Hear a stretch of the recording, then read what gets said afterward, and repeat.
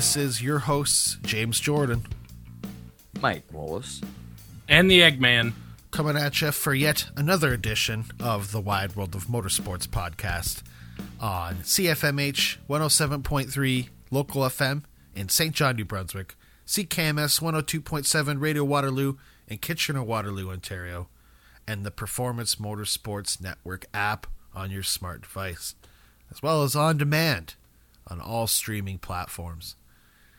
Check us out. Some of our, I always like to mention it, the reels on our Instagram and our other posts on Facebook and Twitter. We're engaging with people on Twitter like crazy now. Check us out on social media at the WWOMS, as well as our website that we're always saying that we're going to do something on. www.thewideworldofmotorsportspodcast. At this point, we might as well just leave it because it's more authentic. We need to actually get on that though. Maybe that's why I mention it, because I need to. Yeah. You just keep reminding yourself, and I keep forgetting.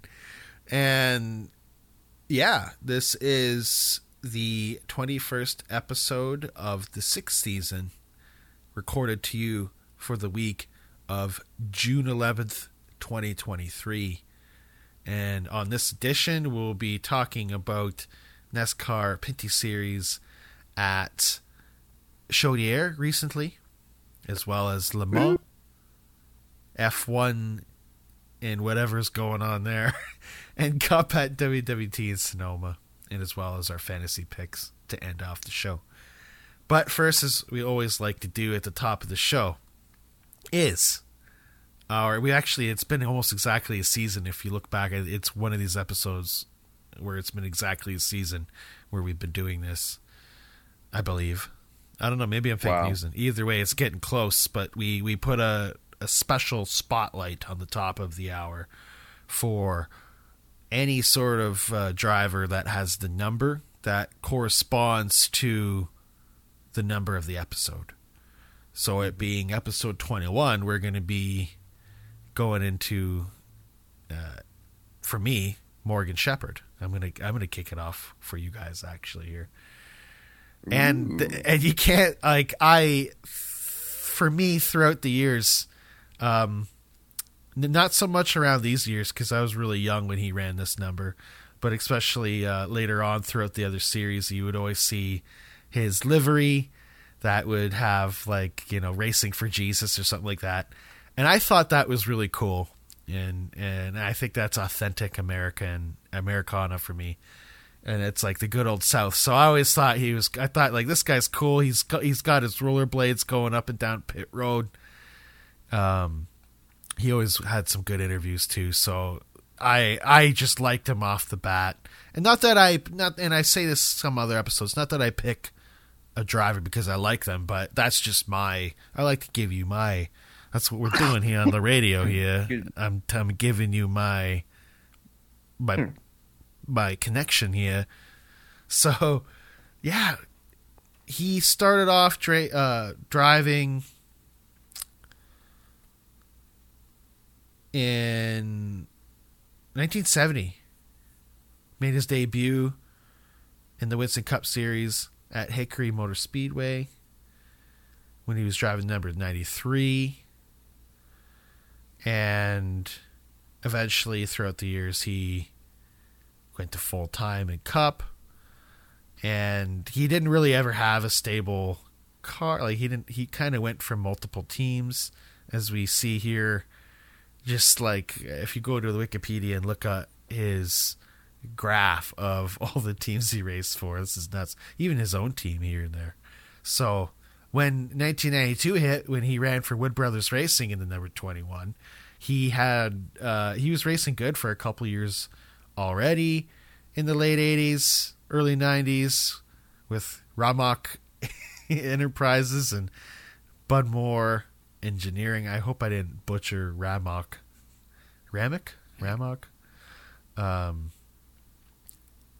But yeah, that was the year I was born, 1993. So he won at Atlanta.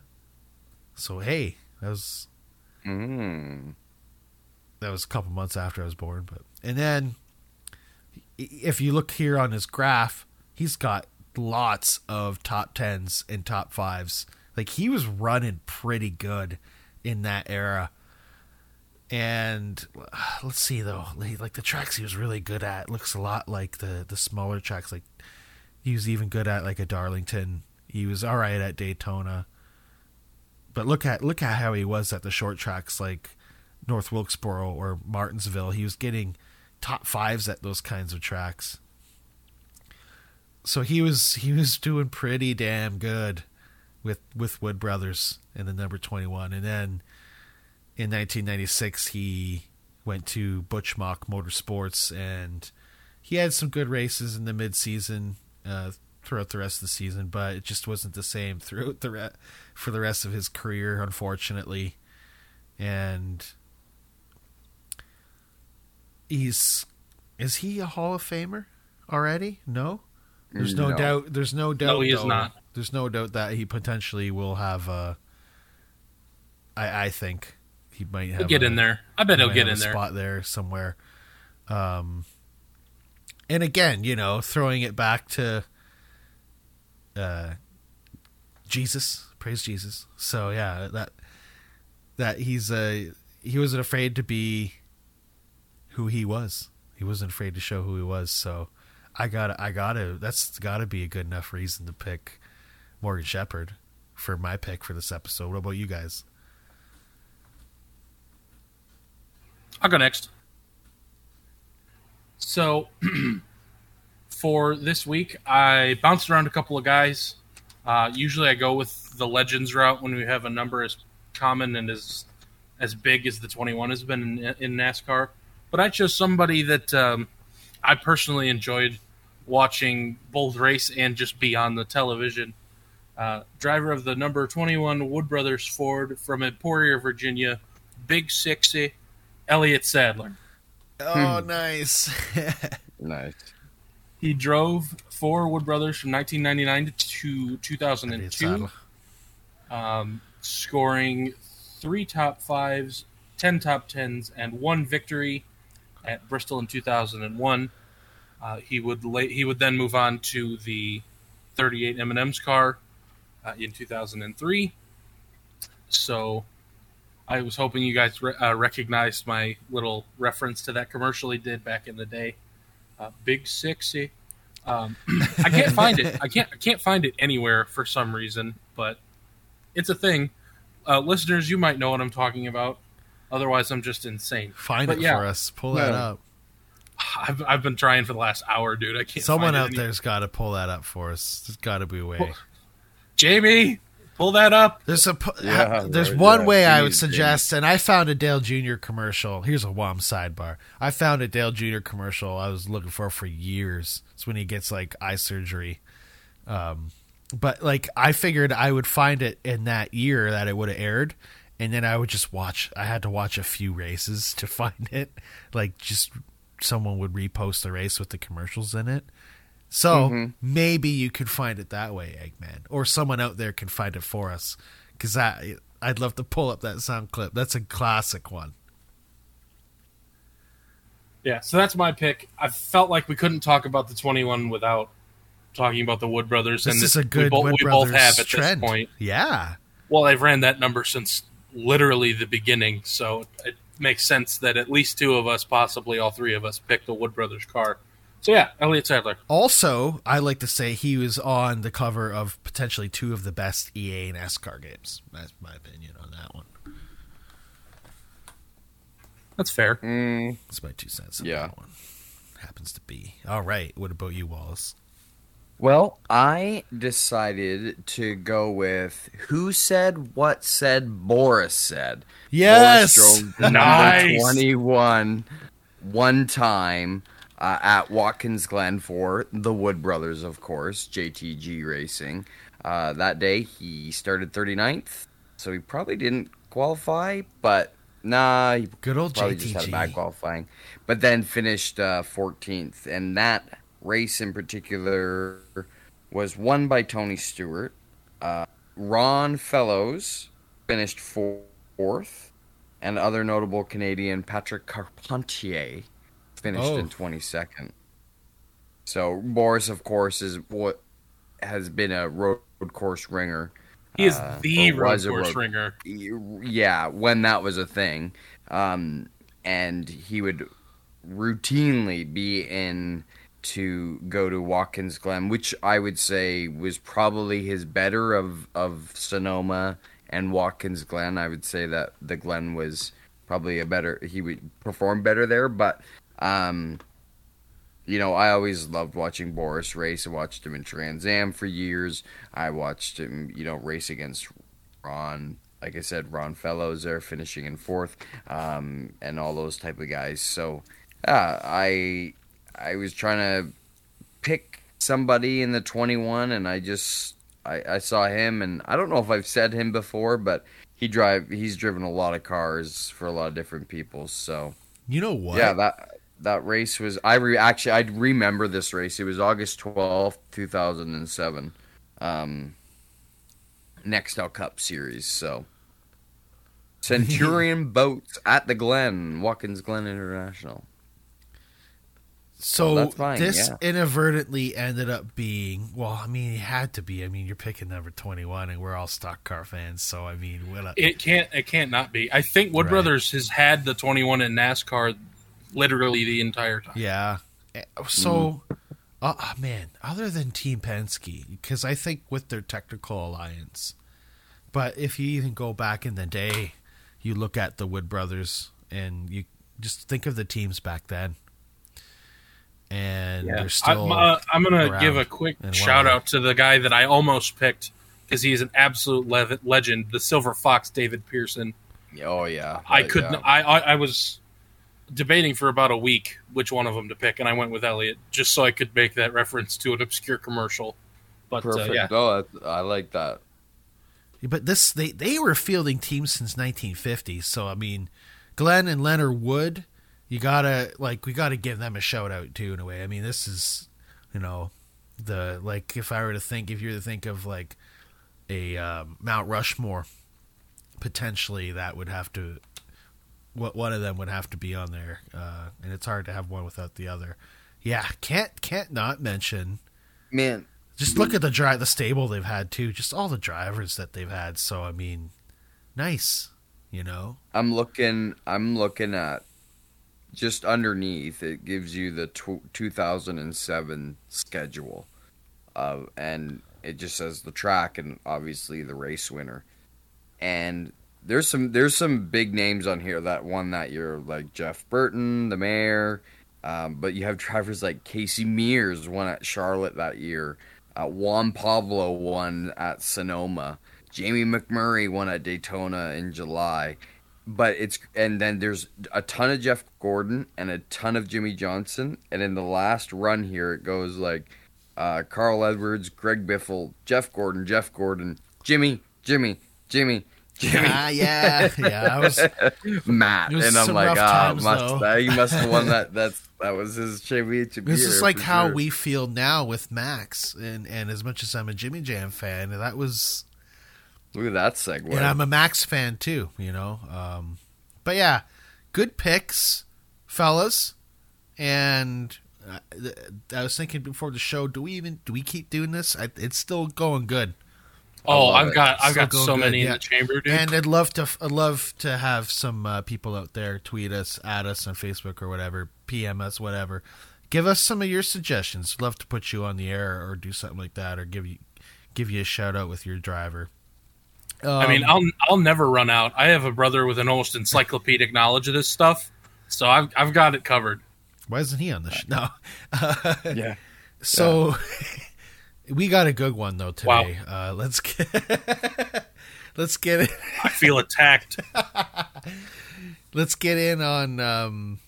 You'll have some time to recuperate there, Eggman. We're gonna get into because sit in my corner and cry. I'm gonna tell you what, and me too, because I have to hear how awesome of a Pinty's race this was. I was unable to watch it, but and unfortunately now, one gripe that we kind of have is balancing between Flow Racing and TSN is if you don't catch the race live on TSN Plus, they don't put the race up until the 1 hour one, I believe. So I'll double check, but yeah, unfortunately, it doesn't last out long with the TSN Plus, in my opinion. But we'll see what happens. Yeah. I would love to. Yeah, I'm going to be definitely having to watch that hour show up on TSN this weekend, which is always a good production. Which is not. I do actually enjoy watching it. Yeah, it's not a bad. It's not bad at all. And the Pinty Series at Chaudière. Let's get into this a little bit here. Yeah, well, they started out with practice, of course. We had Tag setting the fastest time of practice, which is good for them. You know, he hasn't. I'd probably say that the last year and the start of this year probably has not gone the way him or that team has wanted things to go. So being quickest in practice, although yes, it's just practice, that can be a good confidence booster and would have been I'm sure was a good confidence boost for him. Trayton, championship leader, 2-race winner, wasn't far behind him in second, and it was at Gannett in third, and then we had LP and I can't remember tying, but I love that track. It's such a fun little track. It's a tight, a bull ring basically. I think it's a quarter mile or something like that. But then they moved up into qualifying, and Trayton took it, set it on pole. We had Andrew Ranger. So talking like how Tag, that being fastest in practice is a really good boost for his whatever. Same for Ranger, being outside pole. They have not, again, had a great last year, although they did win here. So it's good that it's unsurprising, I should say, that he was quick there. So he was on the outside pole. And Gannett was in, I think, third, and Cameron was mired in the back. So he qualified up pretty high, but he ended up having to start from the rear because they found a problem with the car and had to change cars, which when we get into in a little bit kind of might have made sense. But of course, not newcomer to the series, but newcomer to the season. Sam Fellows and their new team were on for their debut there, and we had an injured Dexter Stacy starting the race, with the possibility of Rafael Lessard filling in for him. So that's kind of where we left out at qualifying heading into the race. Okay. Into the race, Trayton dominated. He had that track figured out. That car was on rails. He was really unstoppable. He had a few challenges throughout the race, but he was pretty much unstoppable. But being a bull ring, they hit traffic pretty quick, and we had tempers come to a boiling point. We had people rubbing and bumping. First half of the race, and we talk about this sometimes with Pinty Series, particularly on the ovals, where we'll see a very calm, mature first half of the race, and I would always go ahead and assume that it's because they're looking at it as they have a ton of racing left to go. So, and a pit stop. So there's no real need, other than just trying to stay on the lead lap, there's no need to be racing hard. But they don't hold back. So second half of the race, we saw them get way more aggressive. We saw, Wallace Stacy in the number 66 show his displeasure in a much aggressive way against JP Bergeron, the number 1. JP was following I think it was Brandon Watson or somebody like that, and they were in a battle and they caught up on Wallace as a lapped car, and I guess he was not making it easy for them to get around, nor he should. He's doing what he needed to be. He doesn't have to pull off the racetrack. So going into the corner, JP gave him a little bump after he got cleared by the car he was racing. I don't think he did it on purpose. I think he just I think Wallace chucked up a little bit to let them go, and he wasn't expecting it. But Wallace didn't appreciate it and drove the car into the corner, into 3, hitting him, and then getting airborne, driving up over Bergeron's left front tire, and Wallace getting all 4 wheels off the ground. Oh, which, yeah, I saw it. That was a crazy picture that someone shared on the Pinty's community group. Yeah. Which actually I believe happened last year with TJ Rinamato. I believe he had somebody drive up over his car. So that happened, and then we saw Kevin Lacroix battling very hard up at the front most of the day with number 3 and the Intimidator. So I hope he takes that to Ontario. I know it's only a he liked one of my he liked my post on that, so we'll see what happens. Well, we'll see what happens. Maybe I hope Delaware. He does it. Come on, man, you got to do it. They were battling pretty hard. Two young French racing drivers. I watched that. I saw it coming. It was gonna happen. Alex was kind of chopping down a little bit on Kevin on purpose. I don't know about that. More so, he was kind of taking a late entry, a late apex, kind of cutting the corner, much like Trayton was doing at Sunset and at the beginning of the year. And Kevin stuffed it up there. He was up alongside, nothing egregious. Nothing you wouldn't expect for that point in the race. And Alex came down and Kevin just held his ground and spun him out. So there was that, but nothing else came of that. And I'm curious I don't know how Alex feels about that. It'd be great to ask him about it. But we went on, and coming near the end, we had another late race restart, always, and it was Trayton. 24 spun the one, or spun out in turn 1 to cause that last caution. Yes, that's right. So then Trey took the outside pole on the choose, or the outside, on the choose. He was really quick up on the high side. That is a track that favors the outside. Sometimes, if you watch some other racing there, some late model stuff, they rim ride that track, which is really funny to see them ride against the wall on a quarter-mile track, but it is the fastest way around sometimes. So Trayton said he chose the outside, giving Cameron the inside, which I would say that on the restart to win the race, why would you just give him the inside? And of course, of what had transpired at CTMP and what he said to my question in the press conference, he got what he would say would be retaliation or revenge on Trayton and putting him into the wall a couple times and taking the win of that race. Now we know why they're being buddy.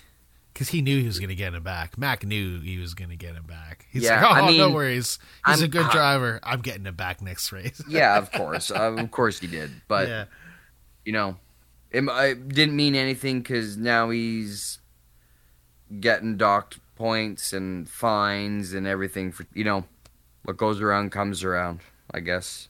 And so let's talk about, how about Dexter Texter in third? Well, he didn't finish the race, so let's back up. At the break, Dexter elected to get out of the car, and Raphael Lazard filled in for him. So that's why in Racing Reference it's like that. He gets the the start, technically. Yeah, so. and he chose, so he qualified. That's Dexter's cool. fast. I would have to say that Dexter is That's impressive. Hops in a car and gets a podium. Dude, he qualified 7th, I believe, for that race with his elbow, and then raced half of that race, I think they got to 136, and there was a caution, so they just did the break there. And then Raph got in, but yeah, Dexter was really impressed. He was up in the top 10 for practice all day. He was in the top 10 for qualifying. I mean, he has really been impressive this year. He was really impressive at Sunset. I was pretty impressed with him at CTMP. You know, he had his podium last year, and it was great to see him do that. Do well there? How about Sam with a P11? I mean, considering the situation. Yes, and he was up again. There was another driver who was in the top 10 all day long, and he was up a little higher. Laps down.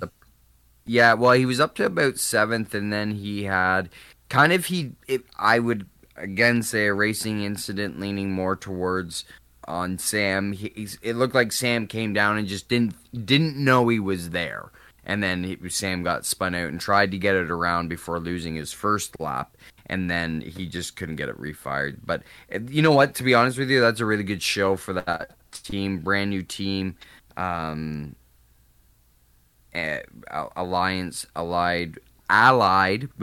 with GM Paillet. So how about that bad luck again from Andrew Ranger and Glenn Stiers? I want to see a good race for Glenn real soon. Hopefully he's going to get on the dirt in August.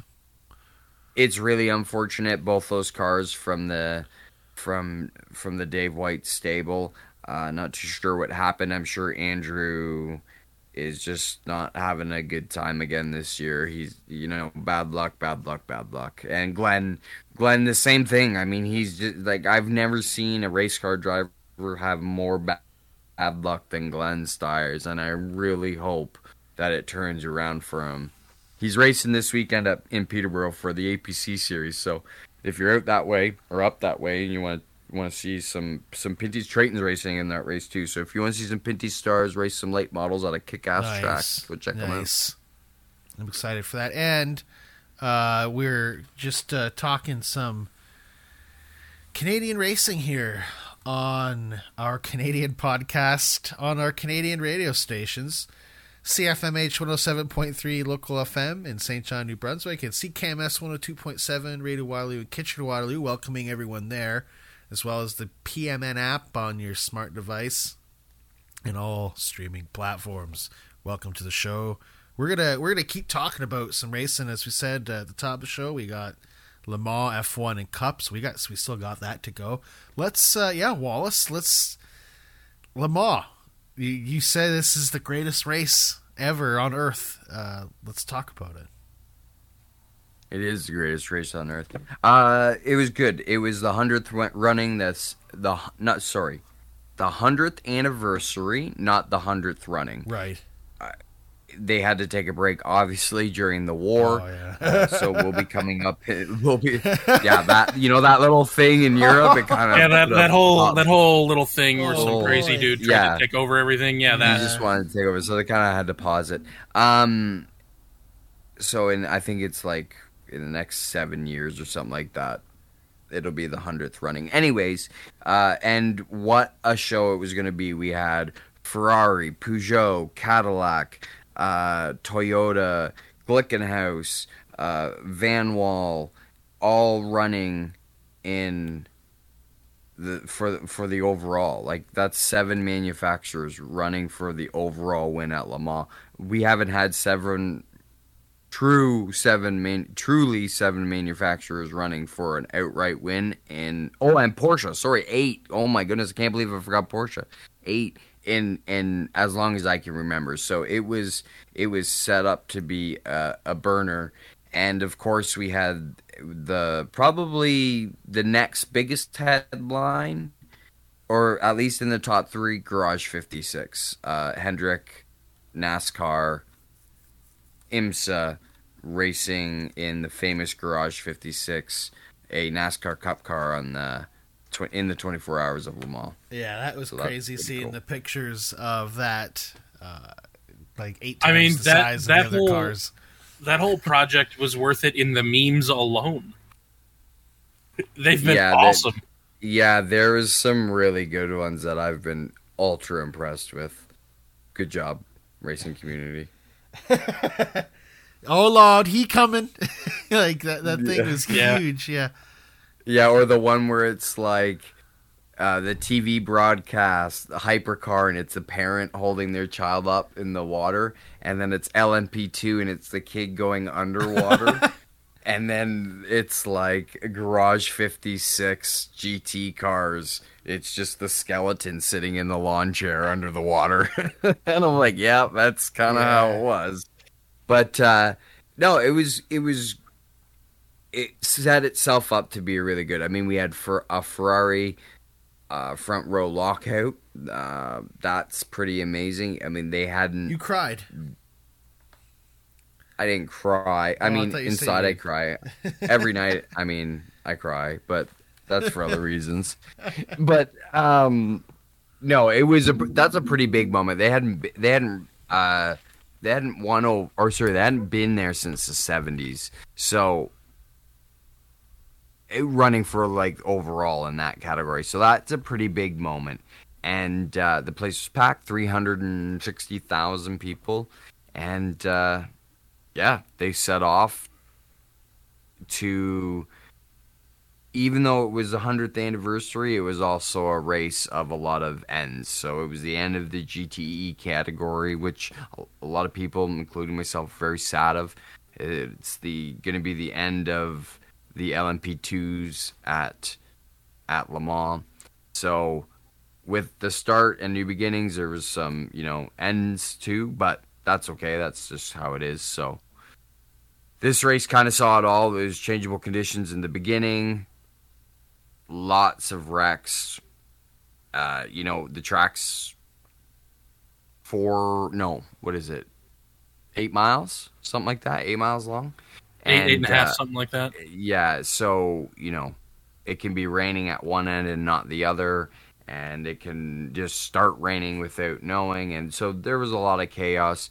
We kind of lost, like, half the hypercar field throughout the race through attrition, and it became a dogfight between Toyota and Ferrari, which was awesome to witness. Porsche, Penske, very uncharacteristic, made a lot of mistakes. The Porsche from Hertz Team Jota doing very well, and then at the hands of Yiffy Yi out the Porsche curves, lost it and destroyed and ruined their race. We saw some interesting driving, some questionable driving. But ultimately, at the end of it, it was Ferrari that won Le Mans. 57 years later, they stand on the hallowed ground and spray the champagne where it was once sprayed for the first time. So that's a really big moment for them. That's deep, Wallace. Thanks. It's not I totally stole that. I can be honest. Get sued. Get shut down. But and then with that, there was the other categories. We had LMP2. We had a team of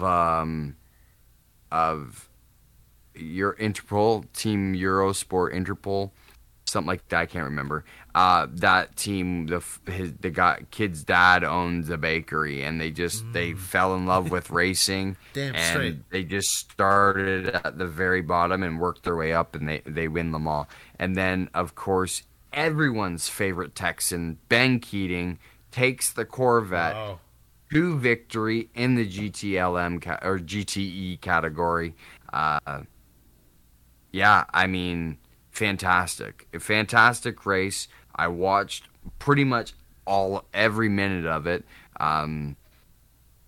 it by far is up there with one of my favorite Le Mans. It definitely lived up to its 100th anniversary with everything that went on in it. With the NASCAR 75th anniversary.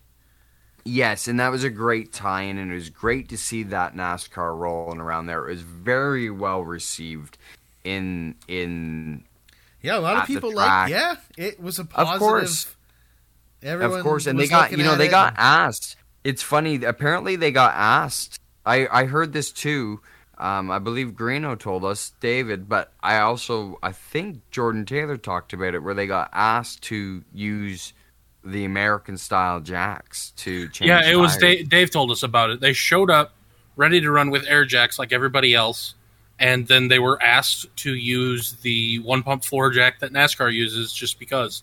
Just because, yeah, and it was super badass. So, and that car made it pretty much 24 hours. They were in it the garage went well along that it needed to go. I mean, it finished Amazing. the race. It finished the race. 22 hours until that, until the driveline. They had some driveline. Yeah, driveline issue. I think I read somewhere it was the transmission, but don't quote me on that. But they got it back out. They finished competing, which is important. But since good too.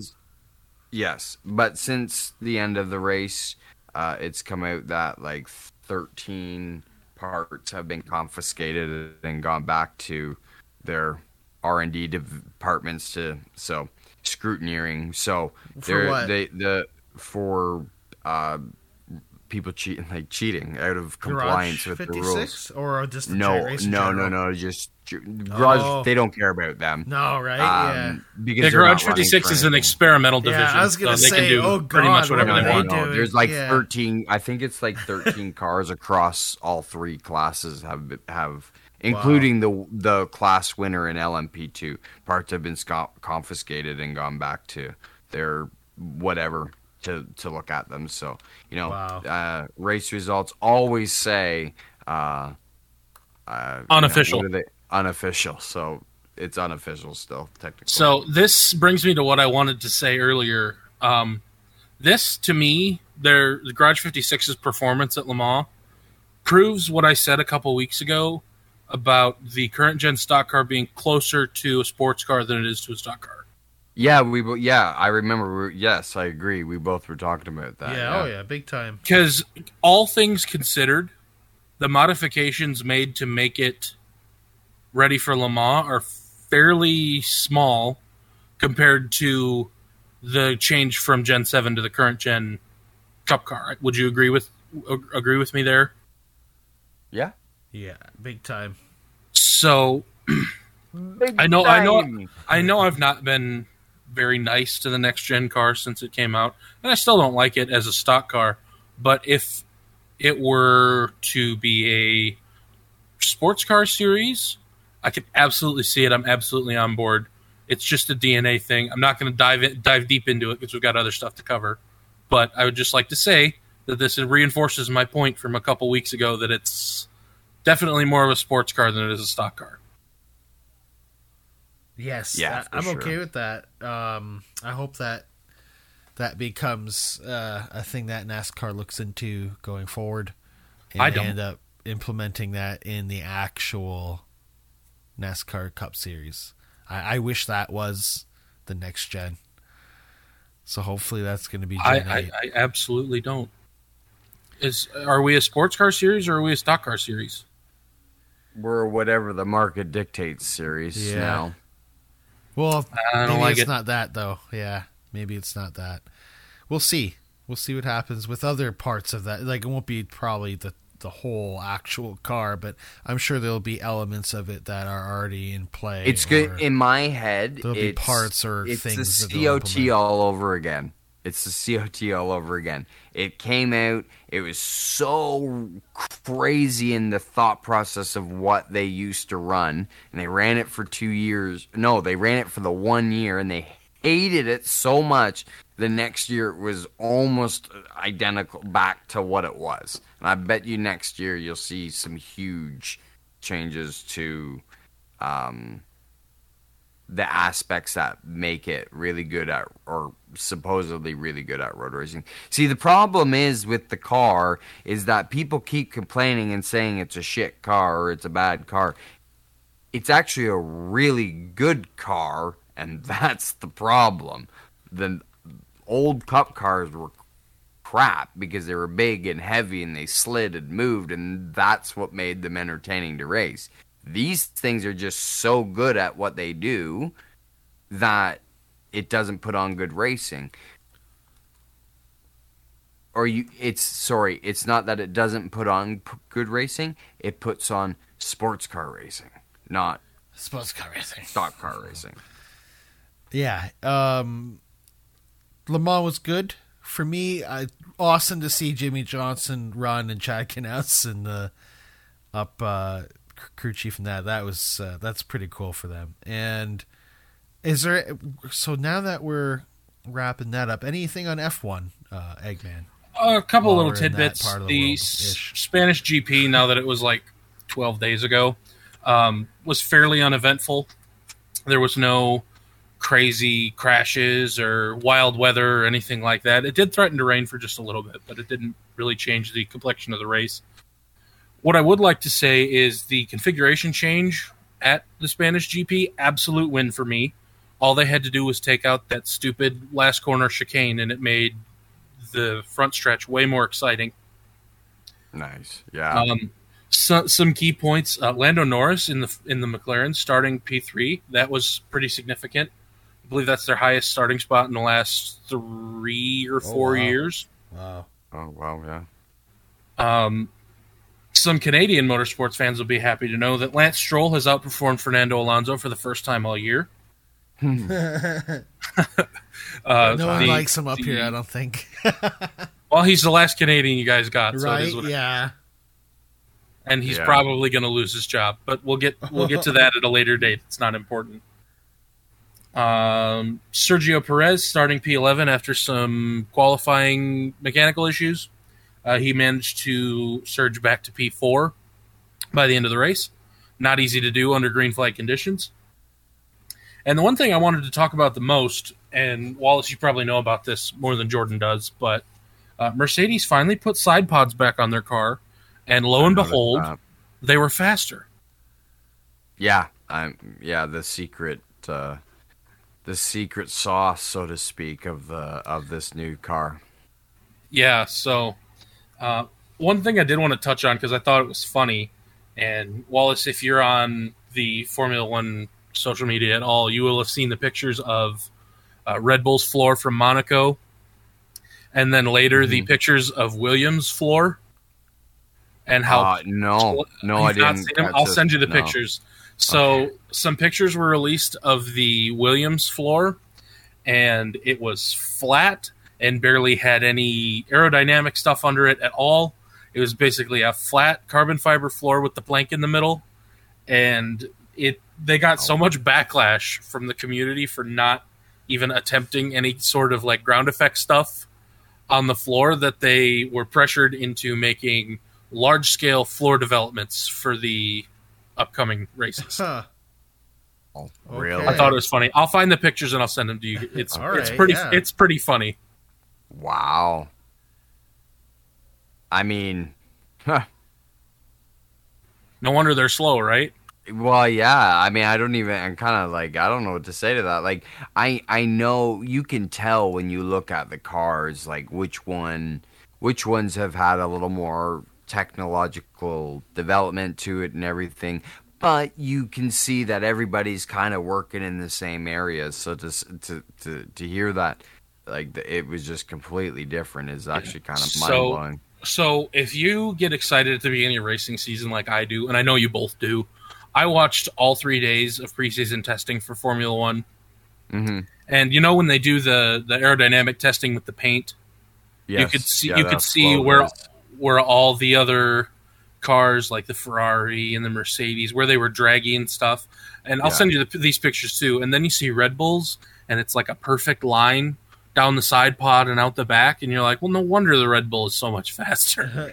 Like, it's just it's crazy how you can tell that early how the season's going to go. Yeah. Adrian Newey is quite the designer, one of the few that still actually does all of his drawings by hand. Yeah, so that's a funny thing. Someone asked Martin Brundle if you owned a team and could have any one driver on that team. He said Adrian Newey. Yeah.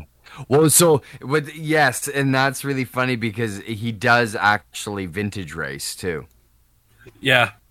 So that's about He this said weekend in Canada? Adrian Newey.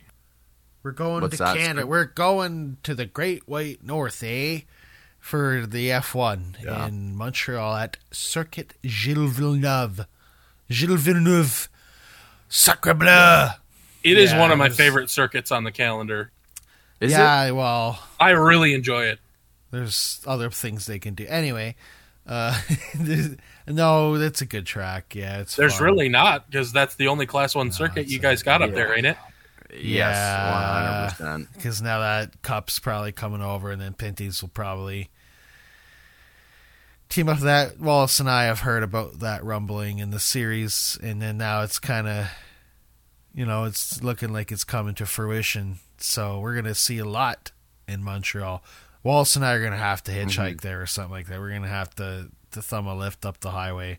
We're going to have to figure out how to get there if that's going to happen. But we can drive. We don't have to hitchhike. With gas prices, are you crazy? Ask gas or grass. Nobody rides for free, so we're paying somehow. That's exactly it. Anyway, you guys got anything on WWT?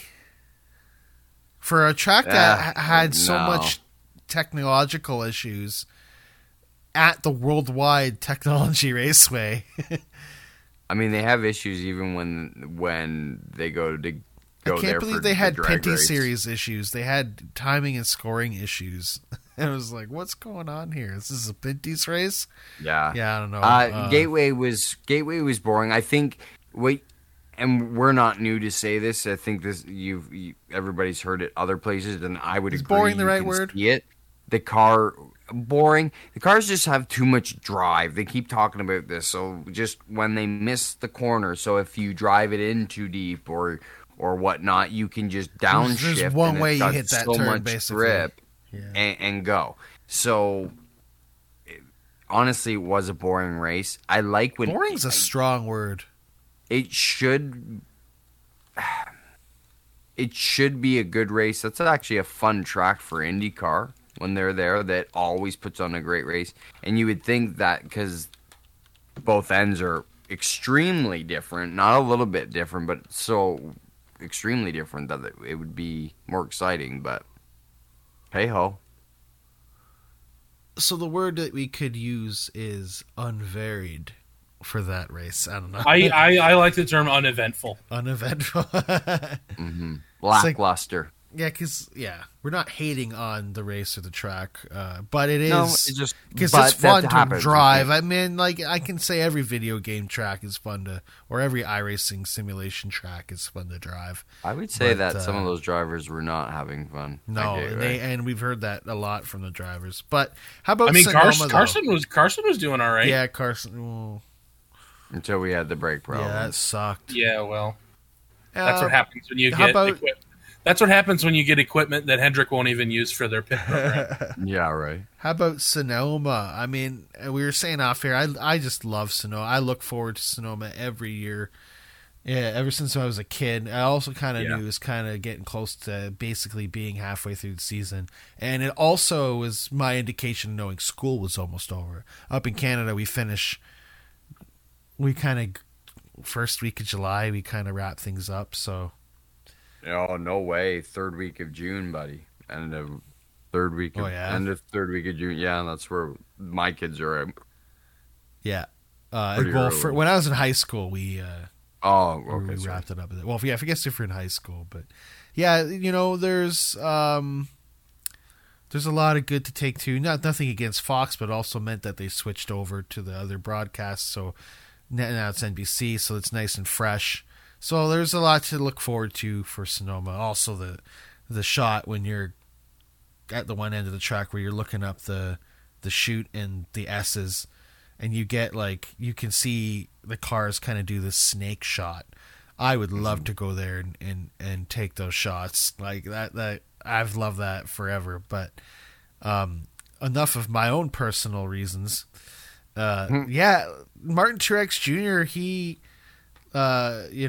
he took the lead when he needed to. I wouldn't say so much that he dominated the race, but given that this is a track that he's now won at 4 times, going to be getting up on Jeff Gordon's 5 Sonoma wins, I think, no doubt. But it was, I thought it was kind of Hamlin's. Hamlin had a little. I'm sure that there's going to be some sort of suspension to that batch of tires that took him out, but we'll hear on that in the next coming days. Yeah, I thought it was going to be Hamlin's. Chase, he needed to do something for this. This was one of his chances. We all know he's a road course guy, and this situation he's in because of his injury and him is missing races, and then being able to get that deal where he's, you're in, you win, you're in.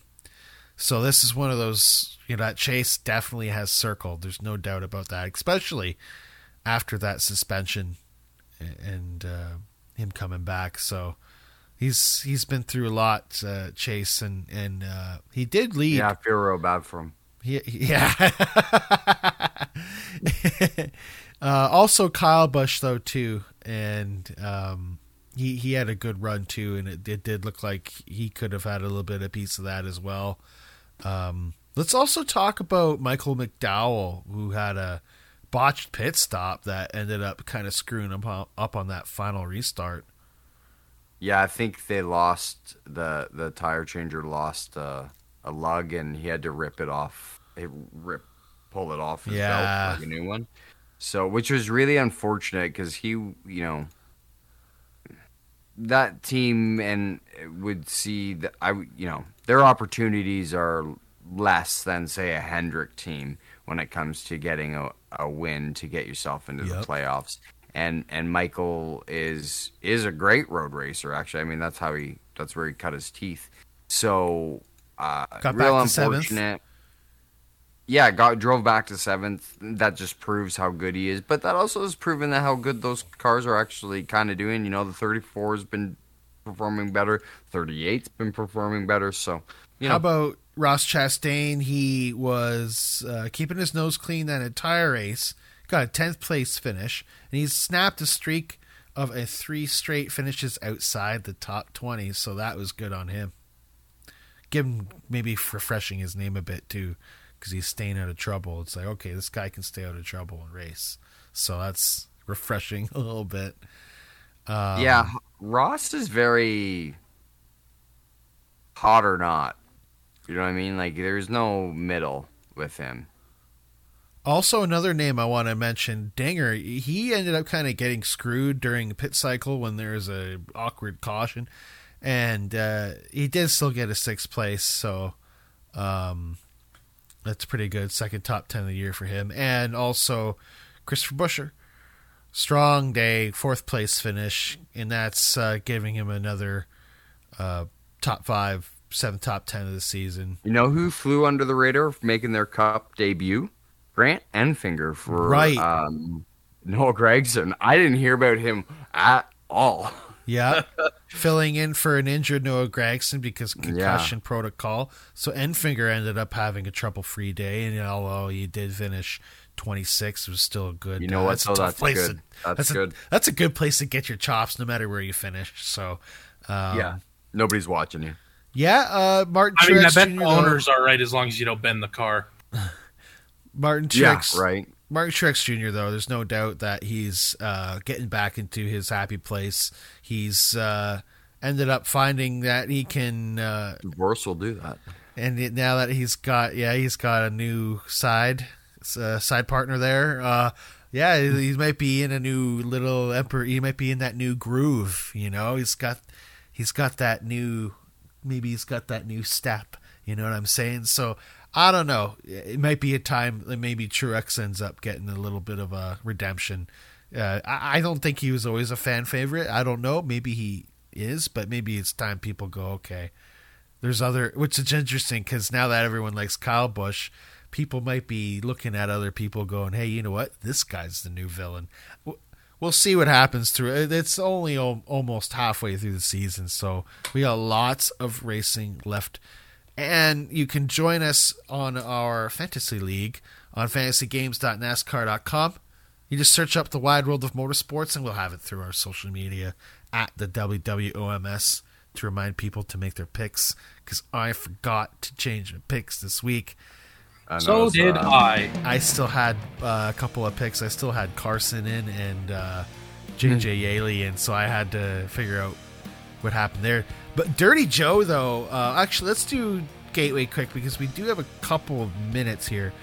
Wes obviously winning at Gateway, Wounded Duck second, and Dirty Joe having another good performance. And then going into Sonoma, Dirty Joe up there getting a win, and he's doing good in the fantasy all of a sudden. And then Ty Parker as well up there with MWR Racing for Sonoma. So some guys that need to get up in the standings, which is going to be, let's take a look at the general overall standings since that's going to be tough.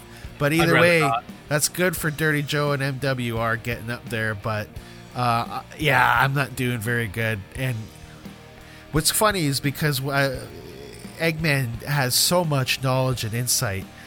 And not that this is why I think that when you do fantasy, you can be a know-it-all or not. I don't think it matters, because there's Wes. I know he knows a lot about racing. He's making like perfect, and I know Eggman knows a lot about racing. I think he's using ChatGPT. Maybe, I don't know. He has Gray's Sports Almanac. He got it from the future. No one's doing as bad as Slick Seth, time though. Traveler? Maybe he is. No one is as bad as Slick Seth, though. We're not going to remove him from the league because we can't, because he's busy with life. But we can't kick him. He's got to leave him down there at 0 points. We're going to do that. Watch, he'll come in at like 2 races left before the playoffs, and he'll win the championship. Somehow. But hey, we do want people to join us. We have an off week, so next week we'll talk about our picks for Nashville when we get to the Ally 400 on June 25th, when we come back to racing on NBC. We'll be talking about that in the next couple of weeks on the show, which will be great. You can catch us multiple ways on the FM, CFMH 107.3 local FM in St. John, New Brunswick, CKMS 102.7 Radio Waterloo, Kitchener, Waterloo, Ontario, and the Performance Motorsports Network app on your smart device, as well as on all streaming platforms on demand. Reach us on social media at the WWOMS. Love to hear from you. And that just about wraps it up for this edition. I am James Jordan. Mike Wallace. And the Eggman. We'll see y'all around the bend. Adios. Bye-bye.